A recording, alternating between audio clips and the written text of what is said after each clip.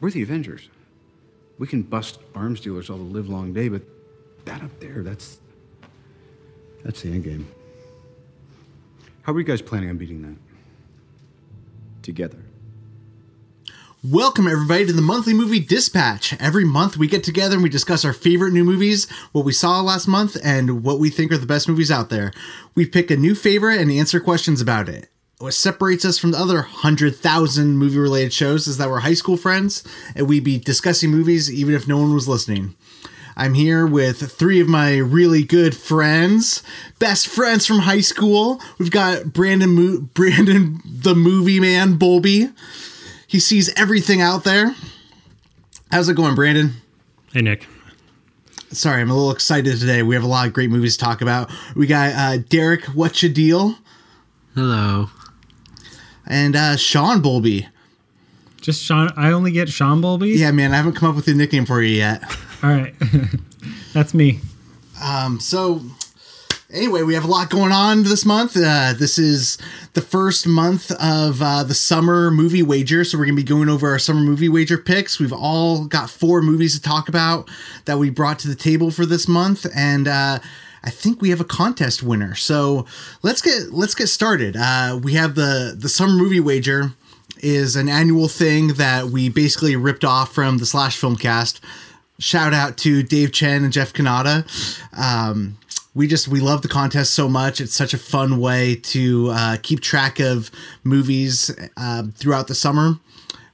Basically, we each pick our top 10 movies that we think are going to make the most money. And throughout the summer, you'll see as they come out which ones are doing great. I just thought that we should have a little bit of a breakdown, but you can find all of this online at thesummermoviewager.com. You can play along. You can keep track of our scores too. I'm Mothman. We all have our names. We'll put a link to our specific contest in the show notes. So if you want to follow our contest online, you can, or you can submit your own picks and play along. It's pretty exciting, and there's a lot of movies that are coming out, but there's probably only like 15 to 20 that are really going to have a chance of making that top 10. I mean, I'm talking about we all know that Avengers Endgame is going to be number 1, and that's why they started the summer in April.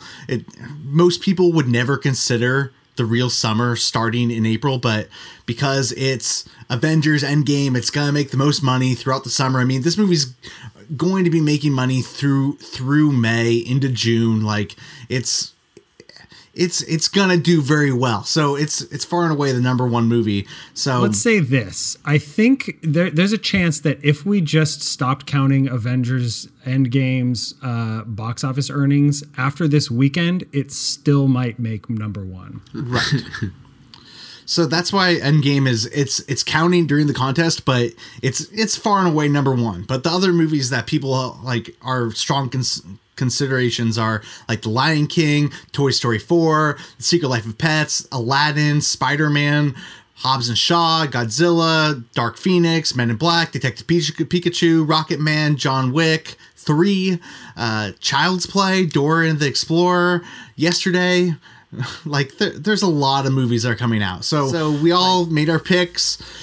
What are some of our big discrepancies? I don't know. I think the top 3 are pretty clear. What do we think the top 3 movies are going to be? I would like to jump in here a little bit, and right off the get-go, I'm the only person who put The Lion King at number 2 and Toy Story 4 at number 3. All 3 of you guys did the flip opposite.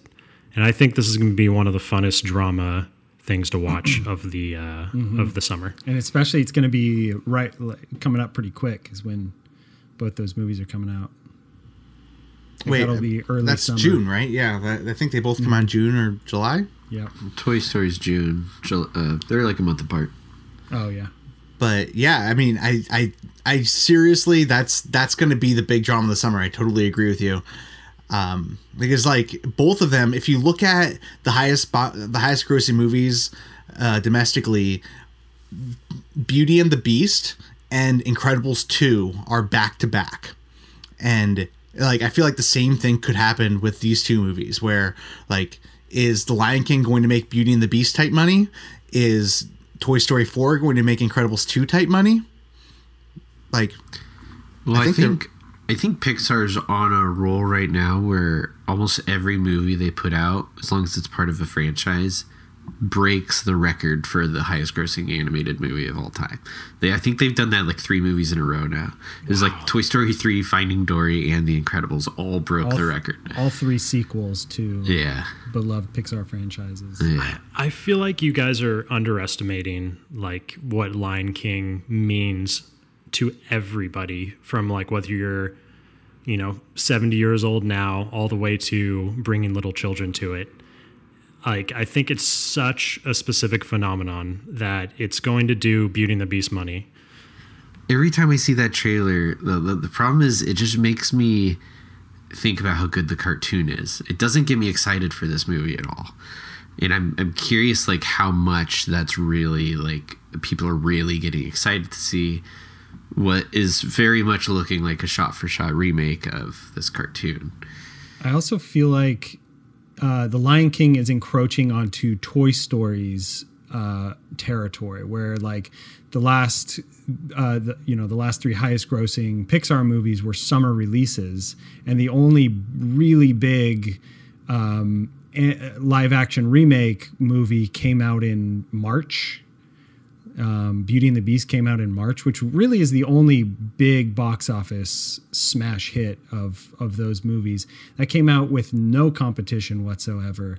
And, this summer is packed full of kids' family movies with... Right, that is the difference between Beauty and the Beast, is it's time it's being released and the movies around it.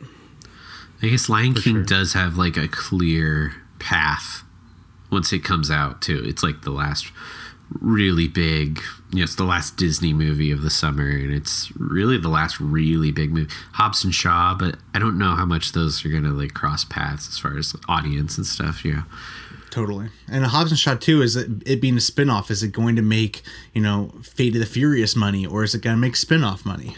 We're pretty all uniform on our Hobbs and Shaw predictions, plus or minus 6, 7, and 8. Yeah. Mm-hmm.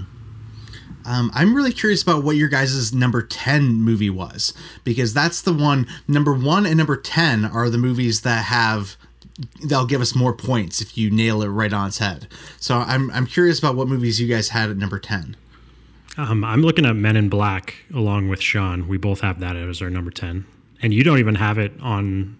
Wait, neither of you guys even have it on your list, and Derek doesn't even have it as a dark horse. What is going on, Derek? Fuck that movie. What?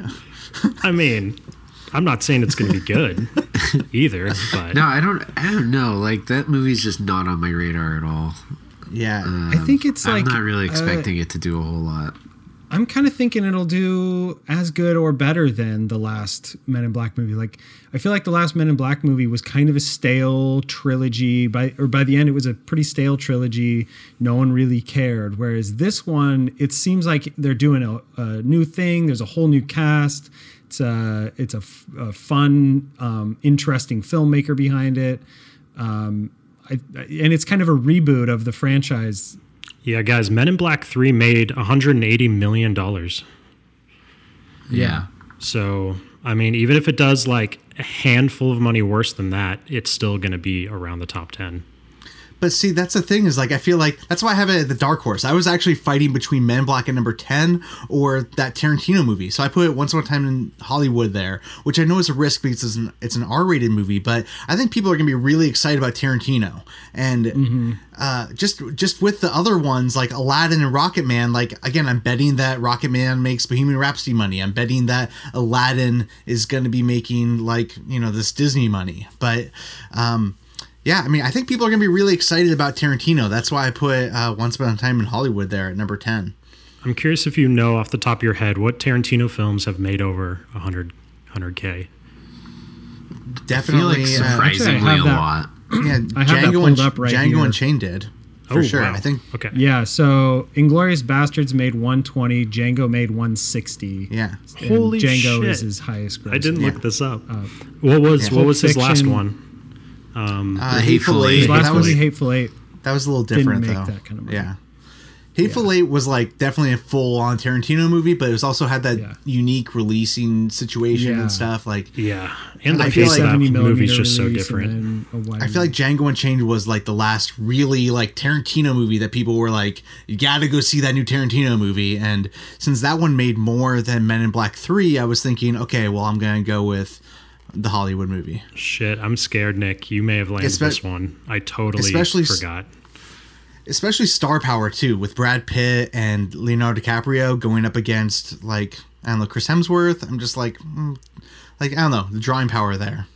Yeah, and another thing is most of the big Quentin Tarantino movies, I guess aside from Inglourious Bastards was also an August release, but Django Unchained, Hateful Eight, and like Kill Bill, at least I guess Kill Bill Volume 1, those were fall winter releases, and Once Upon a Time in Hollywood is encroaching into summer territory that his movies don't typically release in. Wait, so did you Or guys those have kind of that? movies. Did you guys have that movie on your list at all, or? No, I have it as a dark horse. Not gonna lie, I forgot about that movie. I would have probably put it at least in my dark horse. so I didn't Derek, even remember it until you. what is this Yeah. JW3 that no one else has? Everyone's gonna see John Wick 3. How is Oh. it not on your guys' list? It's a hard R, man. It's a but, hard like, The last R. one It's made got- 75 million, didn't crack 100. It's got a really solid fan base, I think, and I think that it's going up with every movie. When is it And releasing? I think it's releasing like in the next few weeks. May 17th. Yeah, so it's, I don't know. I guess it's still going to be competing with Infinity or Endgame, and then there's like some other movies coming out in May. Let's see. I think the biggest thing is going to be, I think, if anything, Detective Pikachu, even though it's like not R at all, but I feel like John Wick 3 kind of pulls a different kind of audience than most rated R movies. You know, there's there's a deep lore in John Wick, and like it pulls kind of from the more the geeky side of those kinds of movies, as opposed to like, I don't know, like Taken or something, you know, some other rated R action movie. But it would have to double its box office from John Wick 2 just to be a contender for number 10, which would put it around number 10. I think I'm banking on other movies making less money. I'm not banking on it doubling. I'm thinking that the top three are going to steal all the money, and these lower movies are going to make a lot less money than we're thinking. Right, like watch Detective Pikachu and Aladdin and Rocketman are just gonna bomb. Like they're just gonna bomb, and then John Wick 3 will be right there for Derek to pick up the pieces. Like, do you guys know how popular Pikachu is? Like, is Pokemon still popular? Oh, it's so I popular. mean, Pokemon Go. Pokemon Go, was a but few like years ago. kids are Just like just as into it. like I feel like Hobbs and Shaw and Detective Pikachu are kind of right in that same thing. Like we know Fast and Furious has the potential to make over $1 billion at the box office. But it's like Will Hobbs and Shaw. Detective, like Pikachu, I know that there's just this gigantic audience for it, but it's like, will they show up to the theaters for is the question. Right. They've never done it before. No one's ever it's a done packed it. So. family. It's a packed family movie summer for sure. Yeah. With Lion King, Toy Story 4, Aladdin, Detective Pikachu, and then Secret Life of Pets. And then like there's a couple other smaller ones that I'm sure aren't going to make that much money, but maybe they're going to steal a little bit of money from these movies. So Yeah, it's a packed summer. I'm excited. Looks like a lot of these movies look great too. Like I'm pretty excited. I'm excited to play the game. It's always fun. It's always fun looking at the movies every week and seeing how things change.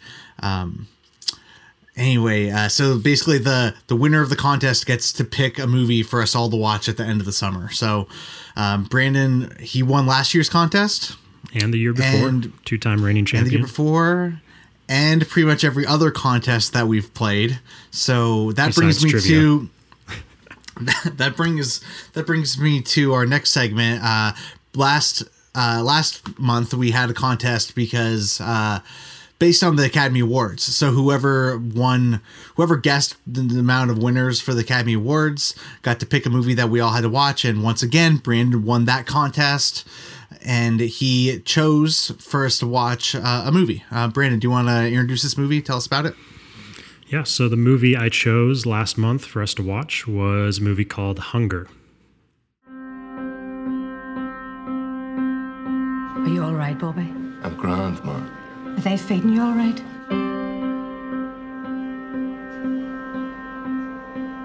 I'm starting a hunger strike on the 1st of March. You're going head to head with a British government who are unshakable.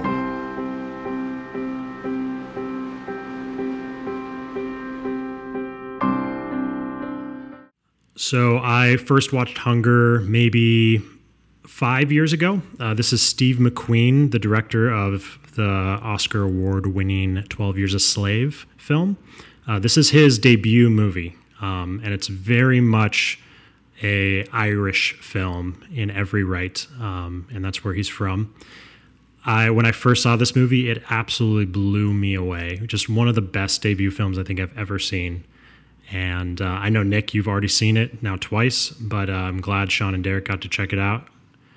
And rewatching this movie was kind of a trip. I think it slightly moved a little bit down, just ever so slightly. I kind of realized how actually little the film is about and how contained and tight it is. And it maybe didn't blow me away in that regard as much the second time through, because I kind of already knew the politics they were trying to explain. But on the same front, the style, just scene to scene, and the ideas that he carries through, there's not an ununique moment in this entire hour and a half. And it's just one brilliant scene after brilliant scene. And it's a pretty impressive film to watch. Yeah. I was. So when I first saw this movie, I saw it in Amsterdam, and we didn't really know what we were getting ourselves into. And suffice to say, it was very intense.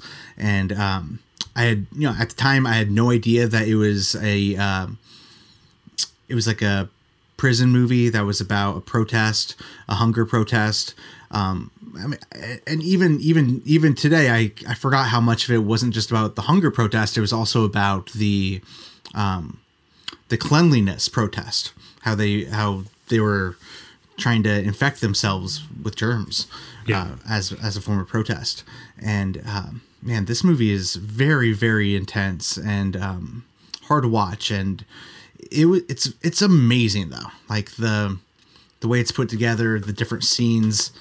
I don't know how in depth we want to get in on it. I mean, let me interject real quick. I ordered some Thai curry to eat while watching this movie, and I forgot about you're saying the germs and the different types of protests they do. I couldn't finish my meal. I had to put it in the fridge and wait till the movie was over. It's disturbing. I don't know.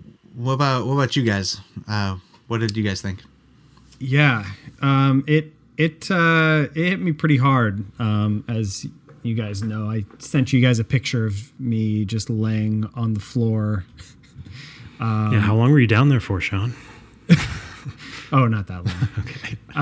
But yeah, it was it was such an intense movie, and I do wish that I knew more about the history of Northern Ireland conflict. I don't even know what you really call it, with the Protestants, Catholics, Republicans, I believe parliamentarians. The politics are very confusing in real life, to me at least. As an American who doesn't know much about the politics, I find them very confusing. I just watched that Daniel Day-Lewis movie. a few months ago, In the Name of the Father. Is that, yeah. And even after watching that, I was still very confused by a lot of the politics. And this movie just drops you right into the middle of it, where they don't. It's like an HBO show where they don't bother to explain anything to you, set up anything. You're just in there in this moment of what they're going through. And like all the politics, the bigger politics and what's going on is more on the periphery too. So it's not even like, it doesn't even drop you into it and start you going on what's going on. It's just like everything that's going on and all the political pressure that's on these people is in the periphery, and you don't even get a sense of it while you're watching the movie. Until that 17 which I don't think one is take pops in. Yeah. And that's like 2/3 the way through the movie, and then you start getting some context slightly. Yeah. Which, and honestly, that's not a criticism at all. Like that, I found that really interesting to just drop you into the middle of this conflict, and just like it gives you a real sense of the weight of what's going on and the importance of what they're doing and how it affects the lives of all these people. Yeah. What'd you think, Derek? Yeah. It was good. Uh-oh. No, yeah, I mean, I kind of felt similar with, fuck, what was the movie Loveless? that we watched? No, I didn't. I haven't watched Loveless, but the Roma. There we go. Roma was I feel like I really wish I just knew more about that subject, because I think it would have, like, in that time period, in that place, it would have made it a lot more interesting to me. Obviously, it's a really well-made movie, and it's incredibly disturbing. But yeah, I don't know. It's hard for me to like. I can't say I enjoyed it, but I think it was a good movie. I don't know. It's yeah, I don't have a whole lot to say about it. Brandon, like, how are you, man? Like, you know, every contest you win the contest, and then you make us watch these movies. You doing okay? It's not about the torture porn of this movie. I mean, to me, what it's about is like that shot when he's hallucinating out of his mind, and for the first and only time in the movie, the camera just like flies overhead like a bird, as he's just like slowly drifting off into death. Or the like super long shot of them just wiping up the like urine on the ground that goes on for 6 minutes. Right. Or just the guy dipping his knuckles into the water, and you don't know what's happening until like another half hour through the movie, when he punches the wall and he's just bleeding. It's like all these moments that are so above and beyond creative. Or when he's outside smoking the cigarette in the snow. That's just like one of the most jaw-droppingly beautiful like shots I've ever seen. And like covered in sweat and like stressed the fuck out. Yeah. I mean, there's obviously like a brilliance and a skill too, that just goes behind being able to make something feel so real and like raw, like, because this is a movie. This is all, you know, they made us feel all that through their technical prowess and stuff. And so from that perspective, like I can always respect these kind of movies. It's just hard for me to like gush about them, because I don't know what to like. I don't know how to say something positive about what I witnessed, besides the fact that they're like, what they're able to do is incredible. That a filmmaker is able to pull that off is really incredible. Steve McQueen is a genius. He is a master filmmaker, on par with anyone who has ever worked in the film industry. Yeah, it's amazing for a debut film, and not only for a debut, it's an amazing film, and it's his debut. It's remarkable, the structure of it, the way it, like, you don't even really meet your main protagonist until 20 minutes into the movie, 30 minutes into the movie. Right. So when they cut his hair, that's a different person than the two we followed up until that point, right? Yeah. But the thing is that it definitely doesn't really matter that they're a different person. Yeah. because they were doing the same thing really up until that point. Yeah, that's so interesting that they did that. Yeah. Just wanted to highlight one last thing is the ending. Michael Fassbender and what he does with just like with like one breath, and the like flashbacks that they intercut. When that moment hits, it like takes my breath away. Yeah. Fassbender's one of the best actors working today, I think. Top 5. This was before like his big like Inglourious Bastards like star I making think stuff. he discovered him in this film, I think. Yeah. Oh, okay. This was kind of his like discovery movie. So Nice. okay. That's kind of weird. Sorry, just one last thing. It's just that's really cool to know, because like knowing who he is already and going back, it's like when he comes onto the screen, we like know the weight that he carries already. Right. But that's really cool to see that would have been like our first time seeing him. And the first time you see him too, he's got all that hair, and you don't necessarily recognize him at first either. Like, like Shannon was like, "Is Michael Fassbender in this movie?" And I'm like, "Yeah, that's him." And then they cut his hair, and then you can see his eye. Like that was the tell point for me. Was look, that's his eye right there. And then it's totally Fassbender takes over the movie. Yeah. Sweet. Thanks for watching it, guys. I know it was rough, but yeah, no, I'm honestly glad it was 90 minutes. Like you said that as a joke in the last episode, that hey, it's a breezy 90 minutes, but it was like it actually the pace was really great, and I don't know if I could have handled much more of it, but yeah, it was great. So we're gonna move into our featured movie sections. Derek, you picked the first movie of this month. Yes, my movie I picked was Shazam.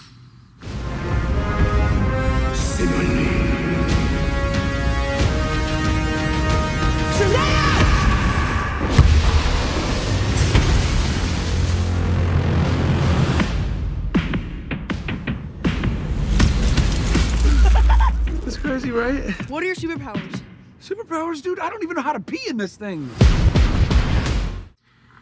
So Shazam is the IMDb description is, well, it's not a very good description. It says, "We all have a superhero inside us. It just takes a bit of magic to bring it out. In Billy Batson's case, by shouting one word, Shazam, this streetwise 14-year-old foster kid can turn into a grown-up superhero. Shazam." Such elaborate prose. Yeah. So I loved this movie, and I didn't even have like super high hopes going into it. It's got a couple cool things going for it. It's the same director behind Annabelle Creation, which I've reviewed on this podcast, and I love that movie a lot. So it's cool. I like seeing this weird like world that we have right now, where all these horror movie directors are being brought in to make superhero movies, and they tend to make some of the best ones. And for me, I thought this movie was right up there. Just a couple things running through. I thought that it reminded me of like It, and how it treated its young leads. I thought that it gave them like a good grounded world, and like they built up a lot of empathy for them. We like see where they come from and see the troubles they're facing, but then like normal kids, they're constantly breaking it up with humor or like dumb little kid jokes. And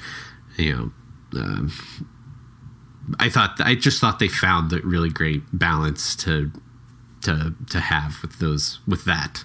So I did that. The dark stuff didn't quite bring it down for me. And this movie was crazy funny. Like there was points in this movie where the theater was laughing so hard, and this movie's still going. There wasn't like a breathing room. It was like they were laughing so hard I couldn't even tell what they were saying on the screen. Like it was just uproarious laughter. And then I just loved the other thing this movie did that was just so cool is it mixed in some horror and a good chunk of fantasy elements. And I thought just everything they tried to do, they did really well. And I think they did it. They broke out of the DC formula in a way that made this feel really unique. And I think they just made sure not to like drop the ball on any one thing. So everything just felt like fresh, and it felt like it was doing it right. And overall, I really liked it, the whole thing.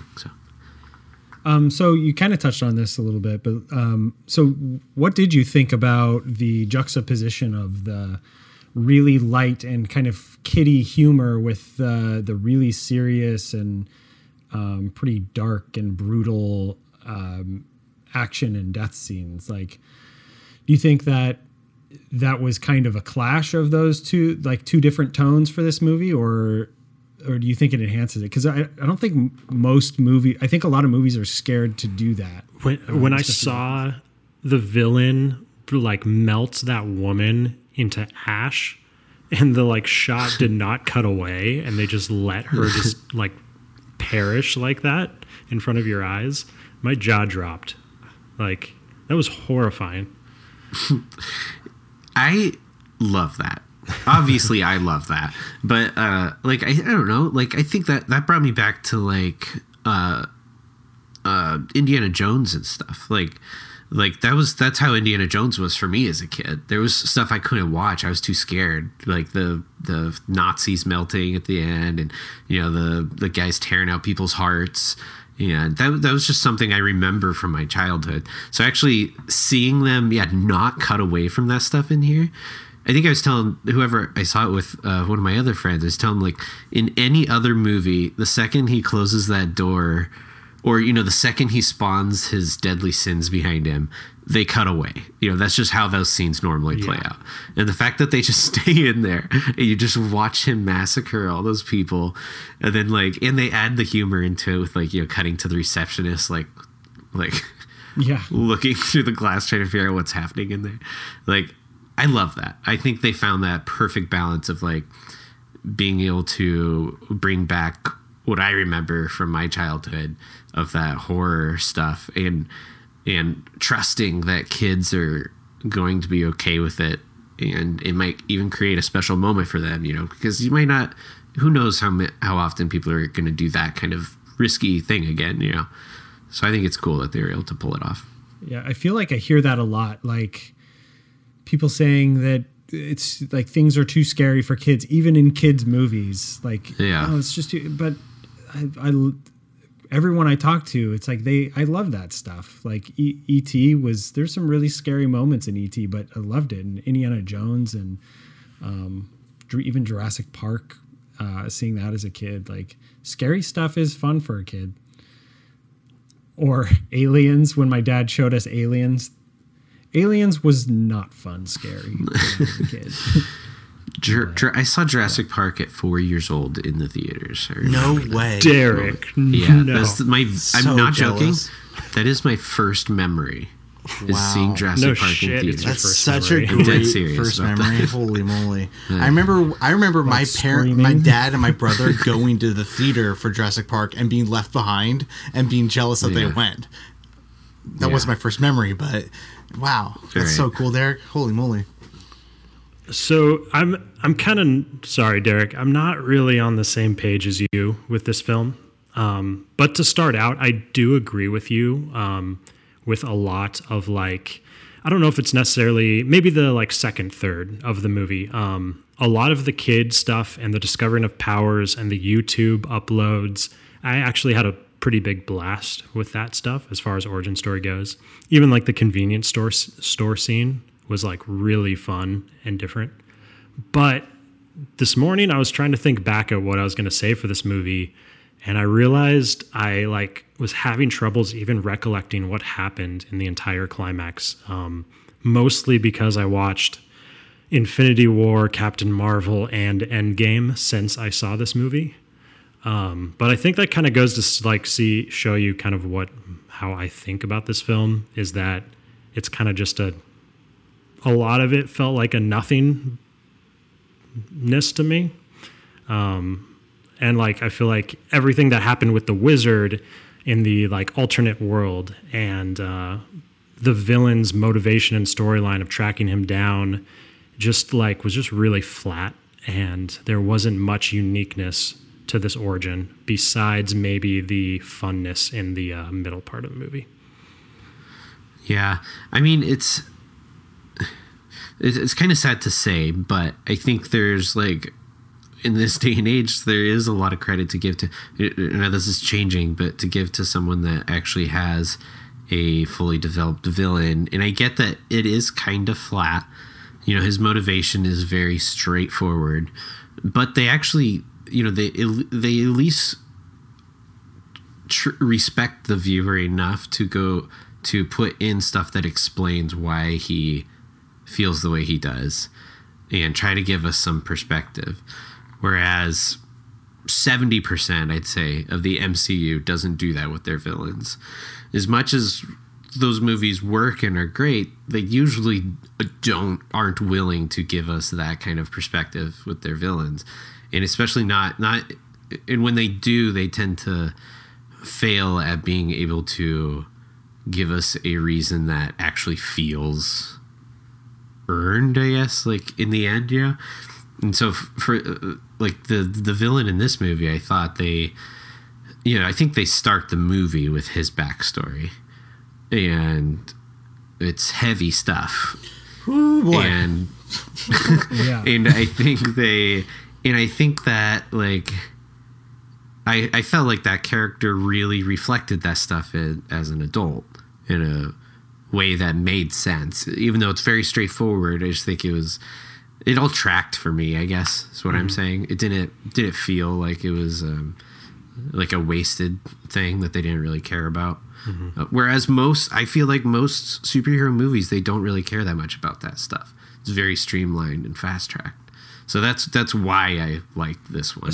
A strange kind of, I guess, decision that they made in this movie is that the little bit of a spoiler, we can cut it if we want, but the villain's motivation throughout the whole, or his motivation for becoming who he was his father. Like, he wanted to get back at his father, and then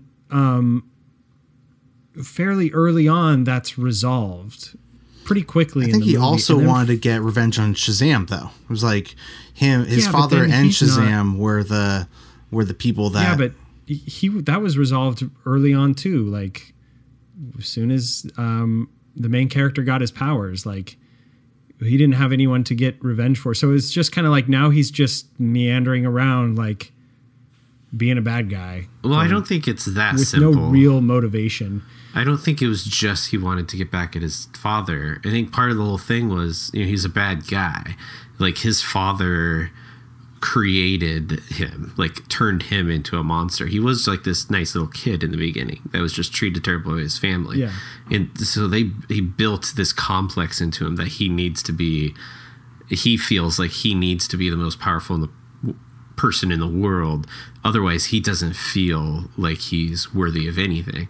Killing his father or you know, showing his father, proving his father wrong was just part of that. But really, the thing we find out at the end that they kind of, it's not even a reveal, but, you know, it was like his ego was like the big thing he couldn't let go of, because he had to be the most powerful person in the world. And that was kind of like the rounding of that story.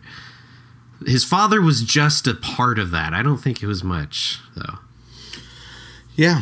I think I'm somewhere in the middle between all of you guys with this movie. I thought that scene with Zachary Levi becoming Shazam for the first time, like, maybe not just that one scene, but like that extended sequence, like that half hour, like, that was top scenes in any comic book movie. Like, that was just like on fire with him figuring out what his powers were. That was pure comedy gold, action. Like, that was everything I want comic book movies to be. That was so flipping great. And the parts I liked about this movie reminded me of like a 90s family film. You know, there were a lot of things that just brought me back to the 90s, like some of the stuff with the orphans and his group of friends, these ragtag people. And I guess I don't necessarily need to phrase this as a question, but I thought it would have been better if they had found ways to keep that vibe a little bit stronger and maybe cut down that starkness between the tones didn't really work for me. But I keep hearing you say that worked for you. And I didn't realize it was the same directors as Annabelle. So coming from a horror background like that kind of makes a lot more sense too, that they would be dark. But no, I mean, that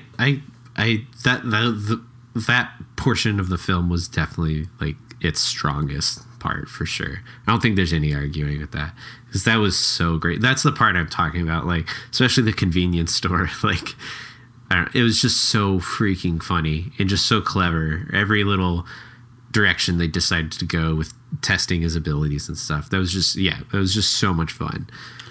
And I would recommend this movie to most people anyway. But that movie was Shazam. Brandon, do you want to move on to your movie?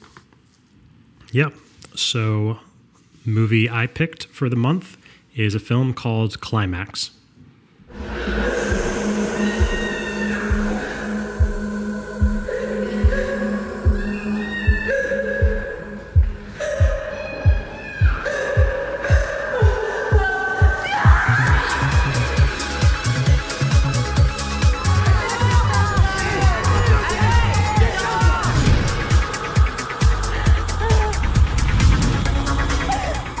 So the IMDb for Climax is French dancers gather in a remote, empty school building to rehearse on a wintry night.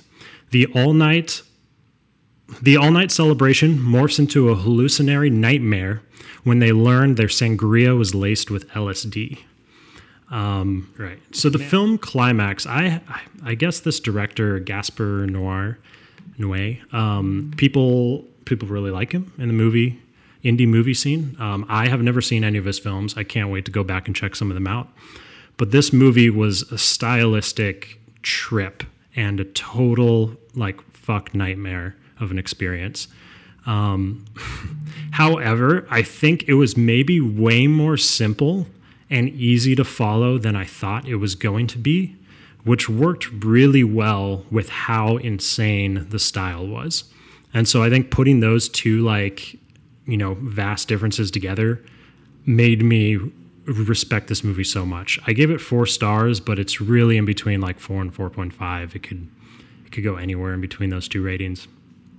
It's really organized once you see it and sectioned off in these very deliberate chunks that tell you information about what's going on.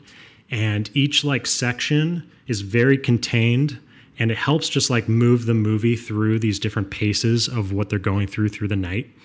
The cinematography and editing are super unique. It'll go into one 10-minute shot of just people dancing in super beautiful choreography, but then in the next chunk, switch between quick snippets of dialogue between this cast of 25 people as you slowly build up a little bit of character for each person. So it really uses the limits of kind of what cinema can do in a cool way. And the movie also walks a fine line between it's just it being a psychedelic trip. Kind of what was that movie you really liked last year, Nick? Mandy. Kind in a similar way of Mandy, how this movie ends. It exists in a world where not everything you're seeing is necessarily real. You have to kind of let some of this dance create more of an atmosphere than an actual this is what the people are doing at this exact moment kind of thing. Because if you look at it that way, it just can't work. So they use the dance in this really creative way to put this psychedelic trip on top of you, and the way their movements are and what people are doing in the background. And it just really spirals out of control in that way. So I was actually surprised at how much I liked this movie. I was excited to see it, but I didn't think it would come together this much for me. So can't wait for you guys to check it out. Gosh, it kind of sounds like Suspiria a little bit. Yeah. But Anyway, I've Way never more stylized. I mean, I haven't seen the newest Suspiria, but the original was about dancing and fucked up style and stuff. But I've never seen a Gaspar Noé film, but he has a reputation for making films that are like kind of like a stylized pornography. Mm-hmm. Would you describe this film this way? As far as like pornography goes, I think there's probably less just nudity and sex than you'd probably expect. Though it is in there. There's definitely some naked people all over the place. Well, from a movie called Climax, from a guy who's known for this certain thing.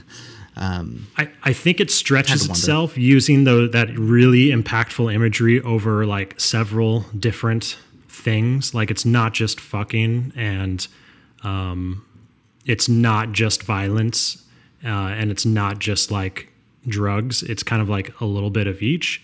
So there are some moments where you like, you clench your fist really hard, but they are like spaced out enough. I didn't think this film was overload in that regard. My question is, what is this movie? And I think like because I read some synopsises and I've heard some reviews and I watched the trailer and I still don't get a sense of what this movie is. Trying to you compared it to Mandy a little bit, but it doesn't even really seem like it. It's like so I guess like is it doing? Do you think it's creating its own genre, or is it elevating or expanding on a genre, or like I said, so the movie sounds crazier than it actually is on a story basis. Like once you experience the film, you're like you get exactly what happened. And the characters act in a way that makes sense for the situation they're in often, and that all really helps. So once you see it, it's kind of like a horror film of people trapped in a small location, It kind of follows like a very simple storyline in that regard. So while and that's one thing I really think that helped, like I said before, that what this movie is actually quite simple, regardless of how, fucking trippy it is. Yeah, this movie just sounds so freaking crazy. I remember seeing trailers for it a while back, and the trailers really feel like they push the horror element of it. Like the trailers kind of it's really creepy. And so I'm just curious, is that what genre, if you had to like really push it, like which genre do you think it takes part the most in? It's I mean, I don't want to tell you everything it's not, but like, there's no demons and there's no axe murder. So, it's not like a straight up horror movie. The horror is that they're on like a horrific LSD trip. So like, you're never like actually terrified, but you are you are grossed out at times. So it's not a straight up horror movie. It's more just like more of a thriller. I'd say, more of a stylized dance thriller. Yeah. Totally. Okay. So that's Climax. I want to talk about a movie now. The movie I chose for this month was Us. There's a family in our driveway. It's probably the neighbors. But y'all scared of a family? Hi, can I help you? Zora, put your shoes on. If you want to get crazy, we can get crazy.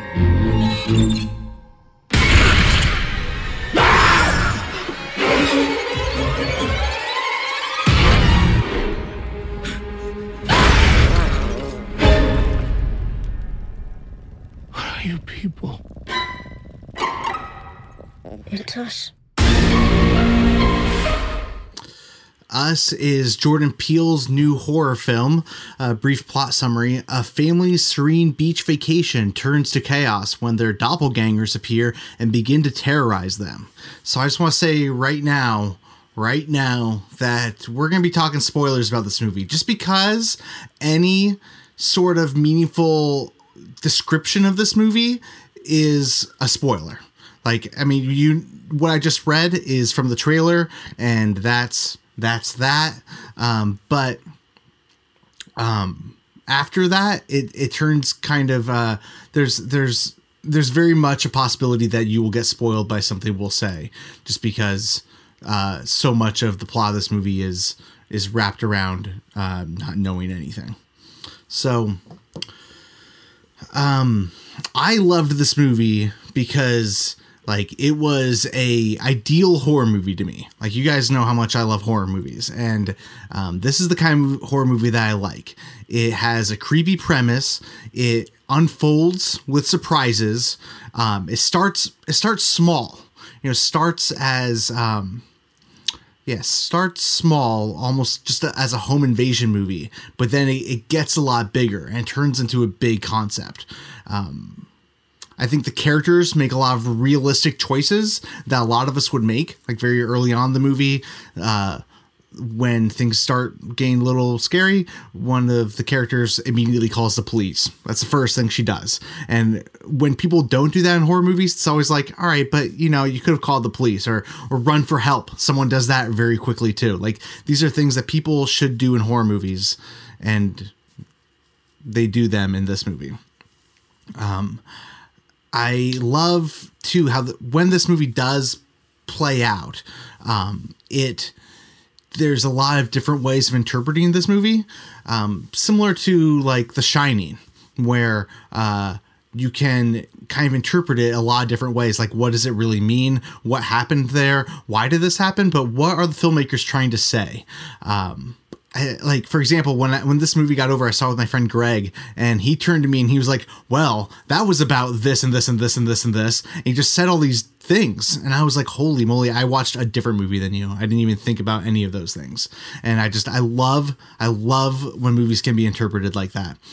And also, I saw this movie twice. It is a completely different movie the second time you see it.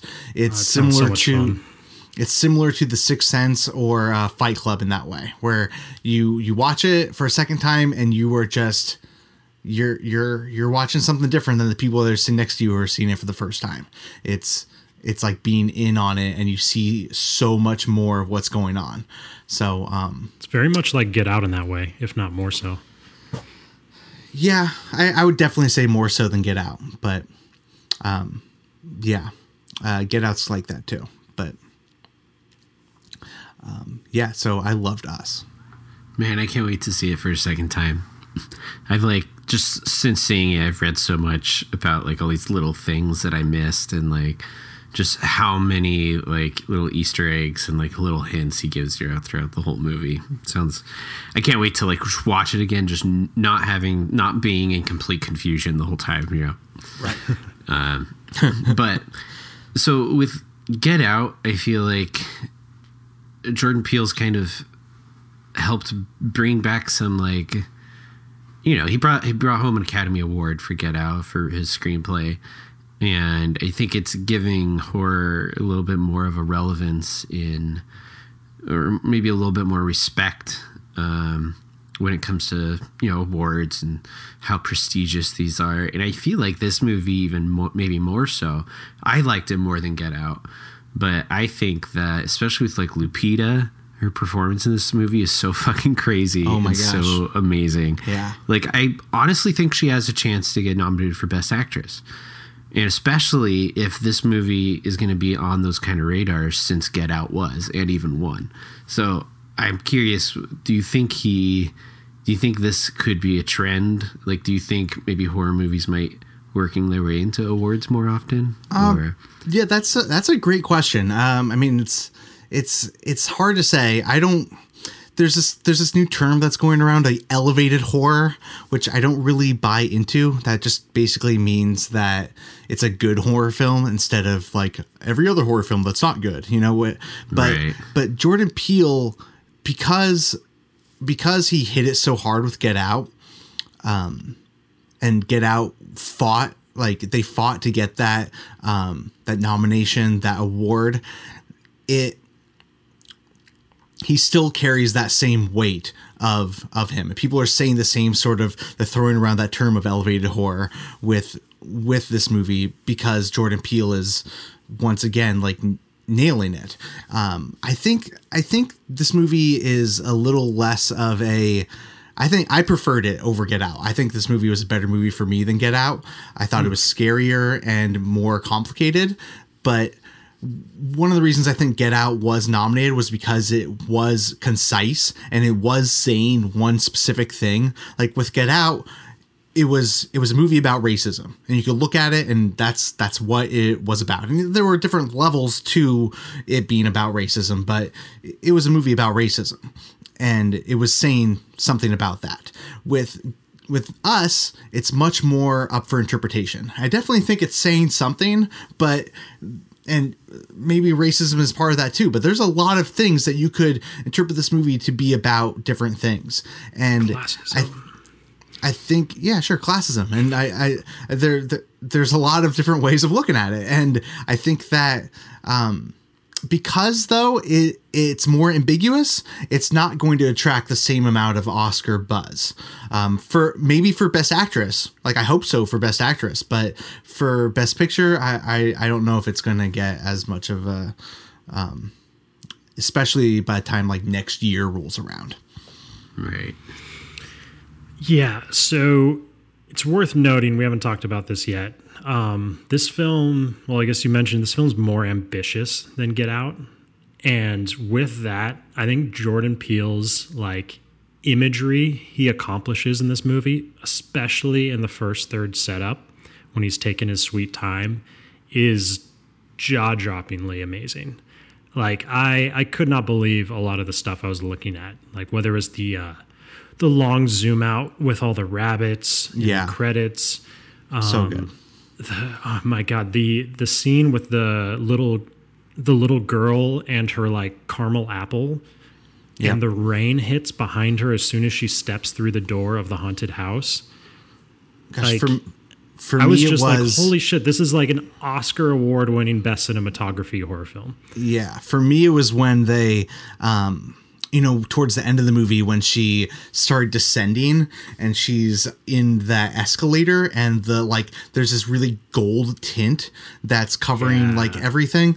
I was just like, this is exactly what I want. Like, I love when horror movies do that type of thing where they're like unreal. Like they make this lighting that's like so twisted and it makes you feel like you're in another reality. Yeah. I know like filmmakers love mirror shots.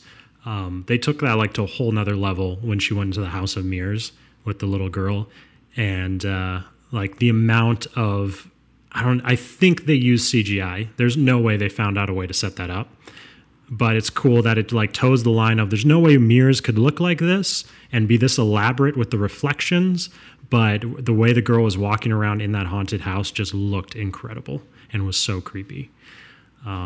Yeah, like super props to Jordan Peele for spending that much time on every shot. I just looked it up. His name is, oh no, I'm not going to be able to pronounce this, but Mike Goulikis, who did It Follows. He did Glass. Oh shit! And, It Follows looked beautiful too. Yeah. So I guess I'll start talking about a little criticism. First of all, I really enjoyed this movie as well. I think me and you enjoyed it, gave it the highest reviews of all of us. But there's been some criticism that I kind of agree with, that the movie didn't do a good job of balancing how much it explains about the world and what's going on versus how much is left to a mystery. And I guess how do you think that balance compares to other horror movies? Like, because obviously a movie like Halloween doesn't explain how Jason is able to Michael Myers Michael Myers is able to survive, is invincible. But did they do a good job of explaining and balancing the horror, like it being a fantasy horror versus a sci-fi horror? Or because I feel like it was kind of in this weird middle ground between being a fantasy horror and a sci-fi horror. over explaining some things and not explaining other things. Yeah, see, I've heard that a lot, and I know that Brandon and Derek have issues with that too. And yeah, I honestly, I thought that the balance was pretty great. Like there is a very clunky scene towards the end where one of the characters explains, she basically like explains what's happening. But I thought that scene was actually really interesting because she's explaining it from her perspective. And I got the impression, especially after a second viewing, that she didn't really know what was going on either. Like she was kind of like piecing together what she thinks the world is like. Because it doesn't really make sense what she's talking about. And that's why I thought it worked, was because first of all, how the movie plays out. Like for most of the movie, I thought it was perfect because you first think that these doppelgangers are just their family's doppelgangers, and then they kind of hint that there's more of them, and then there's doppelgangers everywhere, and you're like, okay, this is happening to everyone, and then it again narrows down to it still being about their main family. Like I loved how all of that played out. I thought that was pretty perfect.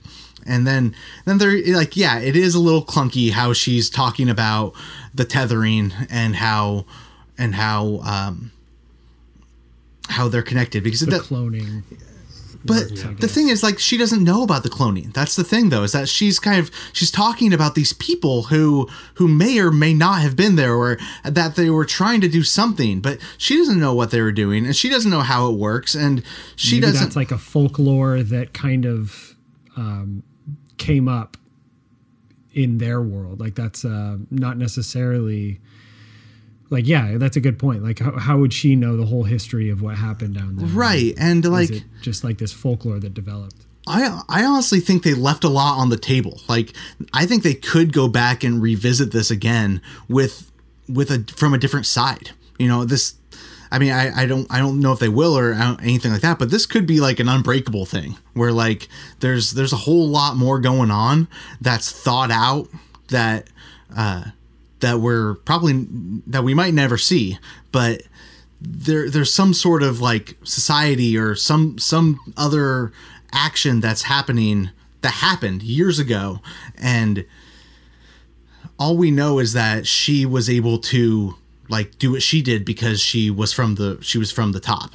Like she got switched and she was able to be part of she like became part of their society, but she was different, so she was able to kind of help take over.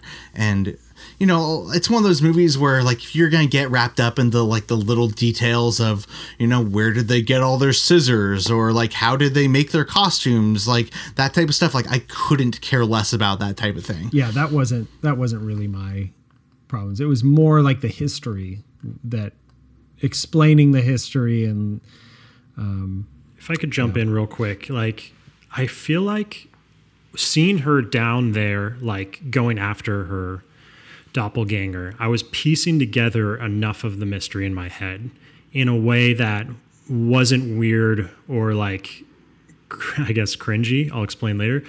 And I really didn't need that monologue that just went too far and made actually more questions than it had answers for. Like I was totally fine just seeing this underground bunker and realizing there was probably some experiments where they were down there eating rabbits, and the boys, what he did with his doppelganger was enough mystery of how the tethering kind of worked. And I just wish it had stayed on that subtle level instead of being presented to us in this long story form.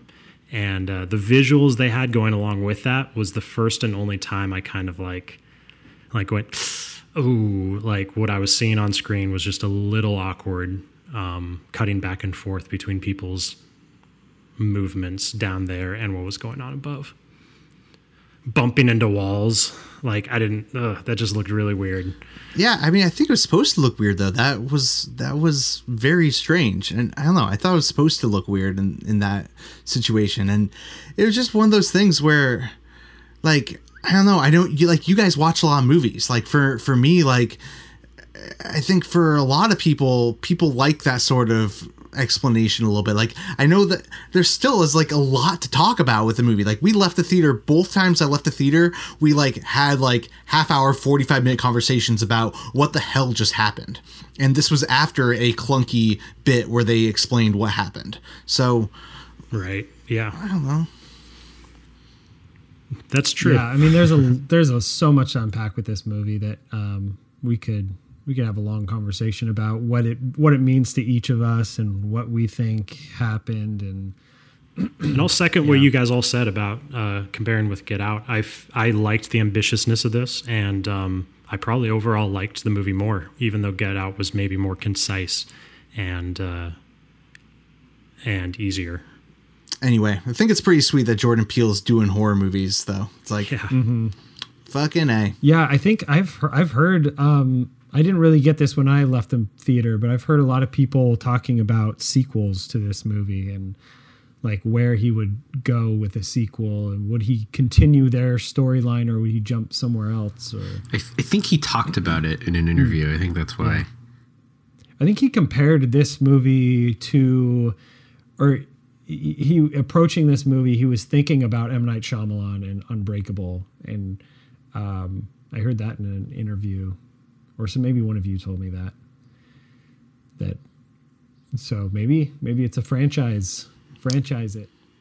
Yeah, maybe in 15 years we'll get a surprise sequel and then a third sequel to wrap them all up. So yep. Anyway, let's move on to our final movie. Sean, what do you got? Yeah.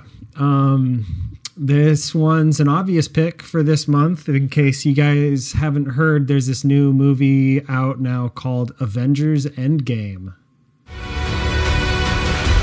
Even if there's a small chance, we owe this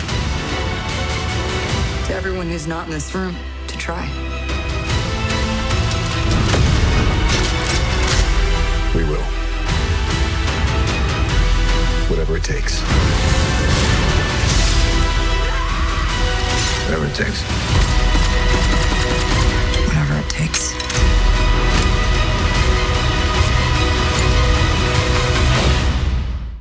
So I'll go over the plot synopsis real quick. After the devastating events of Avengers Infinity War, the universe is in ruins. With the help of remaining allies, the Avengers assemble once more in order to undo Thanos' actions and restore order to the universe. So obviously, you can't really talk about this movie without spoiling Avengers Infinity War. So there's that. And then we're obviously going to spoil some stuff, some plot points, and some hopefully won't do that too much. But so go see it. Just go see it. Yeah, go see it. Just go see it. Everyone's this movie made $1 billion. Go see it for your third time. This movie's already made $1 billion worldwide. And it's probably going to have made over $450 million by the time this weekend is over. It's crazy. Just go see it. Be like everyone else. Go see this movie. Conform. Yeah, conform. So I want to do a quick overview of what I really enjoyed about Infinity War so much, because I was the only one who put it on my top 10, and I think we all really enjoyed Infinity War. But to me, it was kind of special in that it stood out as the probably the cleanest Marvel movie that I had seen up to that point. There's a lot of Marvel movies Marvel Studios movies that I very much enjoyed, but to me, Infinity War was the one that got all of the basics right. It drew from the past characters and the histories and the already developed characters, and it had a very concise story where the villain, we knew what the villain was after, what he was up to, and how he was going to accomplish his goals, and we understood with an impressive degree of clarity what all of our heroes were doing to stop him, were trying to do to stop him. And everyone had an important role to play in the movie. And I think this movie did that also really well. It's just so impressive to have so many of these characters and to have all of them feel important in this movie. I think just you can kind of take that for granted while watching these movies. Like, because most movies you have one protagonist and a simple story, and it's very linear. But once you start introducing many different characters doing their own thing and storylines that are crossing and separating, it gets so complicated that that it's really easy for it to get messy. But that was, I thought, what was so impressive about these two movies. I think Endgame did the same thing really well. It did a great job of kind of reestablishing where these characters were from the beginning. I loved how it really lets you feel the impact of the last movie. I think everyone feared, or a lot of people feared, that this movie was just going to take off right where the last one left, and it was just gonna undo everything that the last movie did with no lasting consequences. Or, I heard that criticism a bunch. That's the fear. That was the fear, at least. This movie, it totally didn't do that. It very quickly, just within the first 10 minutes of the movie, said, no, this is not going to be what everyone thinks it's going to be. I was super impressed with how they took it in a totally new direction from what everyone was thinking. Yeah, man, I totally hear you. The beginning was pretty freaking special. Like how they started it off with a character who wasn't in the last movie, and his impact like immediately brought weight, emotional weight to what happened. And then, yeah, like, gosh, I don't know how much into spoilers we should get, but they did pick up pretty much right where Infinity War left off. And but that wasn't the low point. I think that's what, like, yeah, no. And they picked it up, and then they were like, I think they addressed those fears that you had of like, oh, well, they're going to have to, get Thanos and get him to reverse it. Well, they went and they got Thanos, like, again, I don't know how much we're spoiling with this, but like, they went and got Thanos. They have Captain Marvel now. They went and got Thanos, but like, they still need to get the Infinity Stones. They still need to figure this stuff out, and they were at rock bottom still, and it only got sadder from there. Like, that's just amazing stuff. Like, that's so good. I loved how most of this movie wasn't an action movie. Like, most of this movie was sci-fi, time travel, characters doing character things, a little bit of fighting, but not really. Like Infinity War, you kind of knew with the trailers that it was going to be like, okay, Thanos is coming, we're gonna have to punch him. Okay, let's punch him, get him to stop what he's doing. Endgame, it wasn't that at all. Like, Thanos won at the end of Infinity War, and the characters are going to have to think and make some character choices, and find a plan of some sort and make it all happen. And that's what most of this movie was. I'm pretty sure the only action scene between like double Captain America scene and Thanos was just that quick shot of Hawkeye. And there's like a good hour and 10 minutes in between the Hawkeye those. Introduction. Yeah, and there's a good hour and 10 minutes between those two things. And I think the Hawkeye intro is the only like quote action in that gap. And that's super like ambitious. So yeah, definitely. And then when there was the big action scene at the end, like they obviously they had, they're going to have big action. They have that the scene where it's the full page comic book where it's every character all at once. It's all happening. Like that was pretty breathtaking. Like that was like it was like, oh, like did that deliver for all of us? I know for me it did. Like yeah.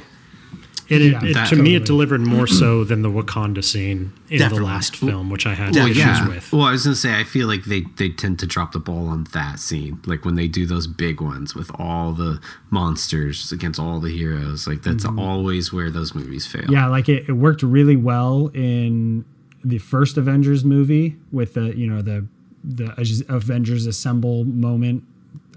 That goes around everyone, iconic. Oh my gosh! And then I don't think the callback on that scene was.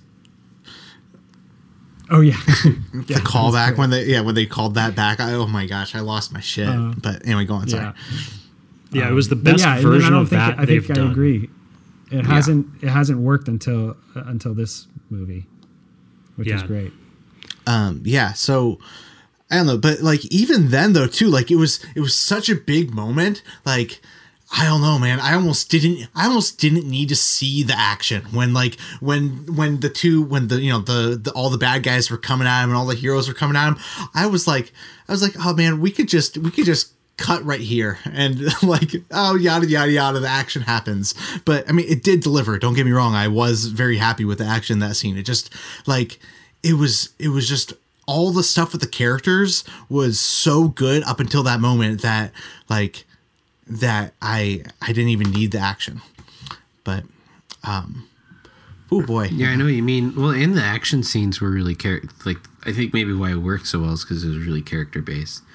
Like, the first 5 minutes of that action scene is one character versus one person. Yeah. And like it's just so good. I don't know, it's like everything we were kind of hoping by seeing. I think this is probably what we were hoping with the Wakanda scene. Yeah, I kind of understand why it went down the way it did, but with this one, it's just like this is how it just feels right. It was almost like when watching the airport scene in Civil War for the first time. It's like this feels like how I always hoped a comic book action movie scene would feel when I see all these characters together and fighting. And like generally you just don't get that feeling, but it's like whatever it is, they figured out that perfect mixture of like it felt cool. Yeah. In a way that those massive scenes sometimes don't. Yeah. So where would I redid my Marvel ranking after I saw this movie because I was pretty jazzed about it. So, but I'm kind of wondering like where does this Endgame stack up for you guys against all the other ones? For me, I don't have a power ranking. I have some movies that are my favorite. I think still my favorite of Marvel Studios movie is Thor Ragnarok. It's just the funnest movie. But yeah, this is up there. I still think I liked Infinity War better. I really appreciated how clean that movie was. But yeah, it would be right up there. Black Panther is also up there. It's in the top 5. I don't know if it tops like Guardians 1 for me. And it's been and maybe not Civil War, but I think it tops Winter Soldier. And it's just right there in the top 3, but I haven't made the list yet. Yeah, I locked it down at number 1. Like, I mean, maybe I'm just super psyched at it, but like for me, this is everything I've wanted them to be. And it's kind of its own thing too, because it like you have to take into account how impressive it is that they pulled this off. I think like comparing it to just like a small, risky but pretty contained Guardians of the Galaxy movie. Like how do you even compare that? Like this is such a massive achievement in cinema history that I don't really know how you compare it, but I'd probably put it at number 2 right now. Ooh, number 2, Sean, under Thor. Yeah. Or no, under the first one. No, Never mind. Thor's my favorite. Yeah. But this, as far as the best, I'd put it under Infinity War at number 2. I waited a day, but it still I put it at number 1 for me. All right, Derek. Sure. Yeah. Wow. And honestly, if I'm being honest, I think it's like quite far ahead of the other ones. Even like ahead. Like I think number 2 is Civil War for me. Yeah, me too. And I think this movie's quite a bit better than Civil War. Civil War just wasn't clean. I just dude, you keep you keep saying that about Infinity War, but like I feel like Infinity War is a pretty messy movie too. Like same with me. Yeah, like I really liked Infinity War, but I have it at number 9, I think. Like what? Oh, man.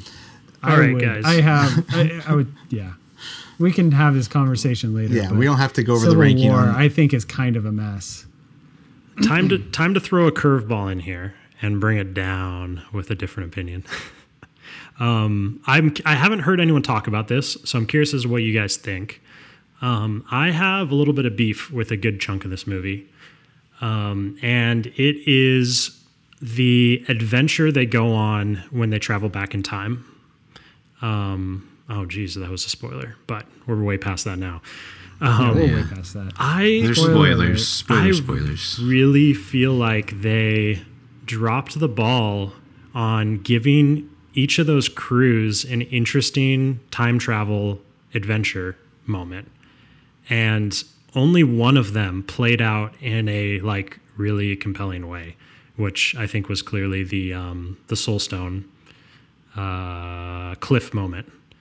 And all the other ones just were so flat to me. You're crazy, man. You're crazy. You're crazy. Whether it was them going back to the Guardians area was so basic. The Thor scene was like touching, but nothing like where's the adventure? Where's like the pace and the writing and the momentum that you could do with 4 groups time traveling? Like it should have turned into like a great Indiana Jones movie at that moment, and it didn't at all. I don't know, man. The New York stuff, the New York stuff in the elevator, that whole plan of getting them back, the Captain America fight, like that was amazing. Then they go back further and Tony gets talked to his dad. That was emotional. Again, Thor talking. I think. Sorry, you go, Derek.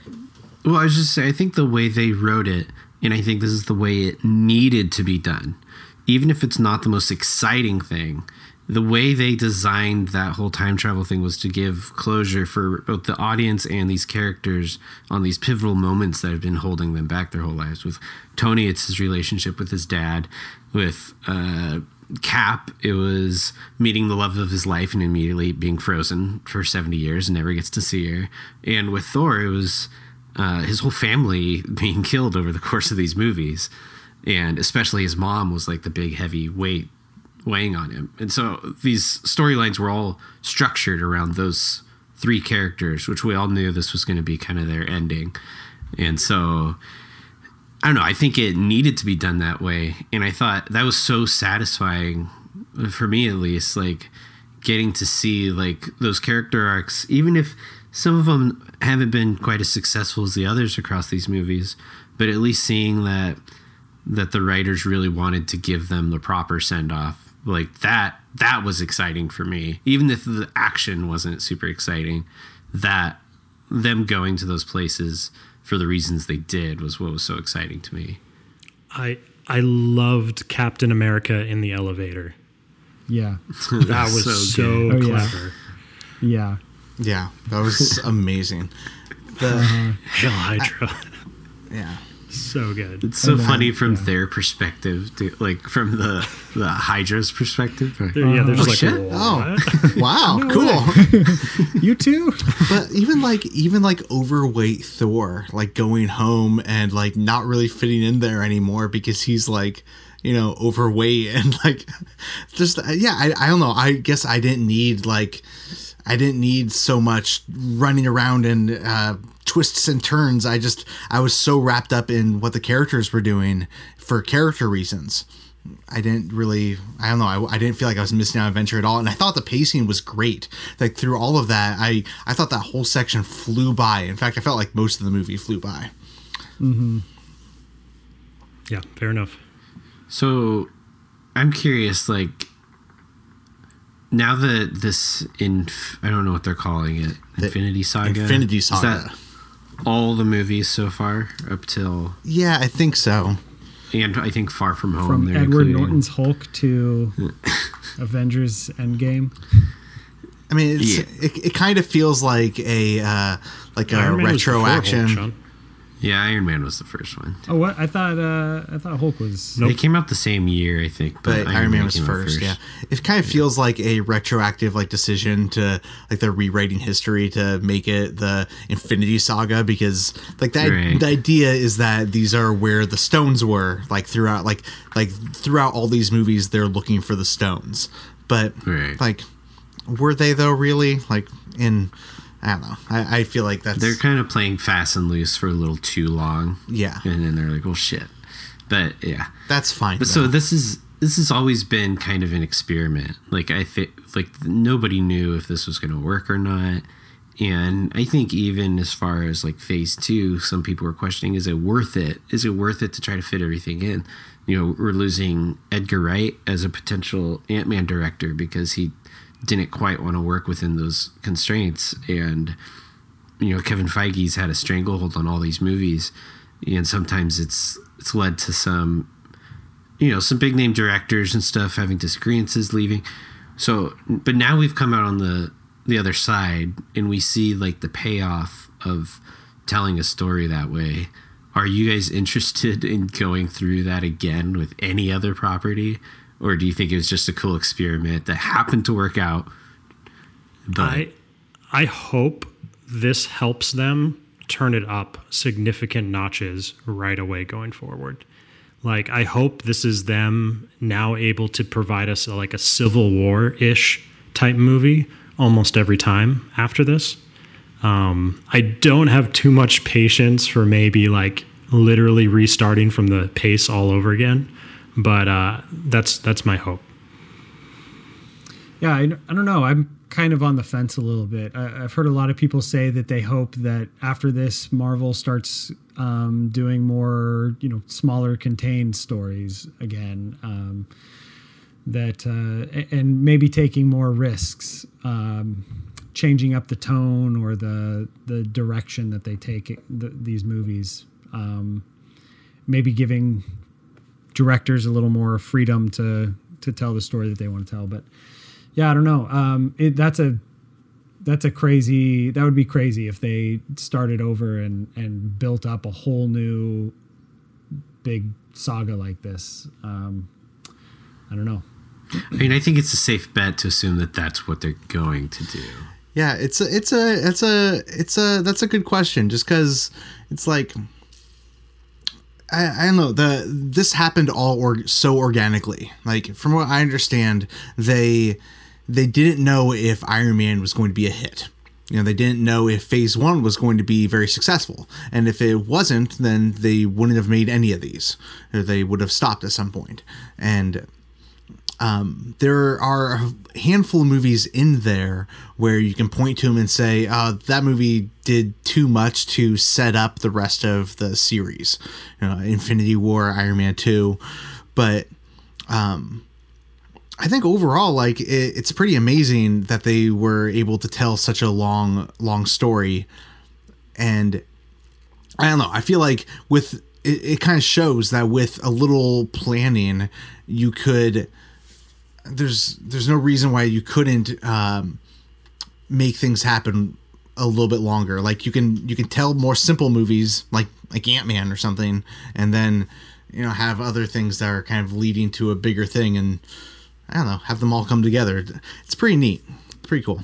Yeah, or on the other hand, they might seeing the immense success of these movies, they might try to fix some of the mistakes that they made early on and take more control and tell a more linear story with specific intent to build to another big climax. But at least as far as what's on their books, it does seem like they're going to back to the more contained stories. Captain Adam. Without the Russos, they're going to have to find someone to trust with this type of massive ordeal. I don't know what that is. Yeah. What? I mean, I know he's a superhero. Captain Adam? Is that his name? Isn't he DC? I think he's DC. Oh, yeah. what? Hold on. Are you thinking of Captain Marvel? Are you thinking of Adam Warlock? Are you thinking of Spider-Man? I would love to see a Captain Adam movie, though. Oh, no. All right, move on. Well, we know James Gunn's back. Yeah, which is great. And I know before he left, he was kind of, from what I remember they were talking about, he was kind of building his own thing post Infinity Saga. Like, they were calling it like Marvel Galactic. Right. And while Kevin Feige was going to keep doing like the Avengers stuff on Earth, and James Gunn would be doing more of the big story stuff outside Earth. So I'm curious how much they brought him back into that, or if it's just back for Guardians, then he's gone, or what. Well, if you look at it, there's Captain Marvel, who's outer space based, and obviously Guardians of the Galaxy hanging out with Thor. Like, they're... I don't know. The Asgardians of the Galaxy. Yeah. And aren't they still doing a Black Widow origin story? Yep. Andy. Yeah, we know there's gonna be Black Widow. We know there's gonna be Black Panther. And the fucking X-Men. Yeah. Oh yeah. Oh yeah. Which there's no specific and plans yet, but holy crap. Yeah. There's potential. I hope. Do they right off the bat bring in X-Men? No, they or should. Do they like? They should let X-Men sit for like 5 years. Yeah. There's no specific plans There's yet. still an X-Men movie coming out. Yeah, like Dark Phoenix comes out this summer. They spent a lot of money on those properties. Do they jump right into them to try and get them to pay off, or? Yeah. Yeah. I think they'll probably be smart with it. They'll have a plan of some sort. I think they should do a Fantastic Four movie before they do X-Men, just because we haven't had a real good Fantastic Four movie besides The Incredibles. Yeah. Yeah, so that's another interesting thing is with bringing in Fox, do they do more Fox style of superhero movies? Like, do they do another Deadpool with Ryan, like a Ryan Reynolds Deadpool movie? Yeah. I mean, it's kind of like financially they'd be kind of stupid not to do a Ryan Reynolds Deadpool movie, but do they try and work it into their Avengers storyline, or do they just kind of put that out on its own? Or well, from what I understand, from what I've heard, I could be totally wrong on this, but Ryan Reynolds Deadpool is going to be the only thing left that they're going to like continue on from the X-Men that is currently going on over there at Fox. Yeah. I mean, honestly, Deadpool's so like self-referential. They could easily like just have him make a comment about being like absorbed into the MCU. Right. And like that's all they'd have to do. Right. Yeah. Just literally say what's happening. Yeah. Right, so we've been off Avengers for a little while now. So is there anything else we want to say before we wrap it up? It's pretty good, guys. Yeah. I don't know. What do you guys think about superhero movies in general? We don't have to really get into this, but like, do you think this is a climax for superhero movies, like period, or no? Do you think nope. We're just gonna our thirst is just all the more just getting they're still making so much money, and like people are gonna always talk about superhero fatigue, but as long as like they keep finding ways to make them interesting, people will keep paying for them. You know, it's like the thing, like people paid for Transformers for years. You know, people like Transformers made a lot of money for 4-5 movies, but like, you know, and they were all they were all bad. People lost interest in them, and now they're not making as much money as they were before. But these movies are still making money, and there are still stories to be told. I mean, I don't think any of us are huge comic book experts, but there's basically like unlimited stories that they can tell. So as long as they continue to find ways to make them interesting, then I don't know. I don't see why this would be the ultimate climax. I'm not saying that they're going to stop making superhero movies. I'm saying, like, is it going to start fading away? Kind of like how a lot of people compare superhero genre to the Western, and how that kind of slowly faded out after this. Eventually, but that's not the trend right now. So there's no reason to like start predicting that yet. Yeah. I think there'll be clear signs of like failure or fade, you know, like maybe, you know, like we'll see what phase 3 looks like, or phase 4 looks like, but no one knows anything about phase 4. And if phase 4 kicks off with a Guardians Thor movie, like that's going to make a lot of money, you know, and then like Captain Marvel made a lot of money. People will be excited for a second Captain Marvel movie. Like, I don't know. I don't think we have to worry about phase 4 quite yet. And it depends on if those movies come out and they're boring. I think if they come out and it's like, oh, that was boring, then it'll start fading. But there's no reason for us to think that yet. I don't think. Cool. Well, I guess that wraps up our episode. So do you guys want to say how they can find you online, Brandon? So you can find me at Letterboxd at Beb. What about you, Sean? You can find me at Letterboxd at Bulbinator. Derek? You can find me on Letterboxd at Chicken Tack. And I'm Nick Moffat, and you can find me on Letterboxd Mothman. So once again, thanks for listening, and have a great day. Bye-bye. Cheers. Bye-bye. Bye. Bye.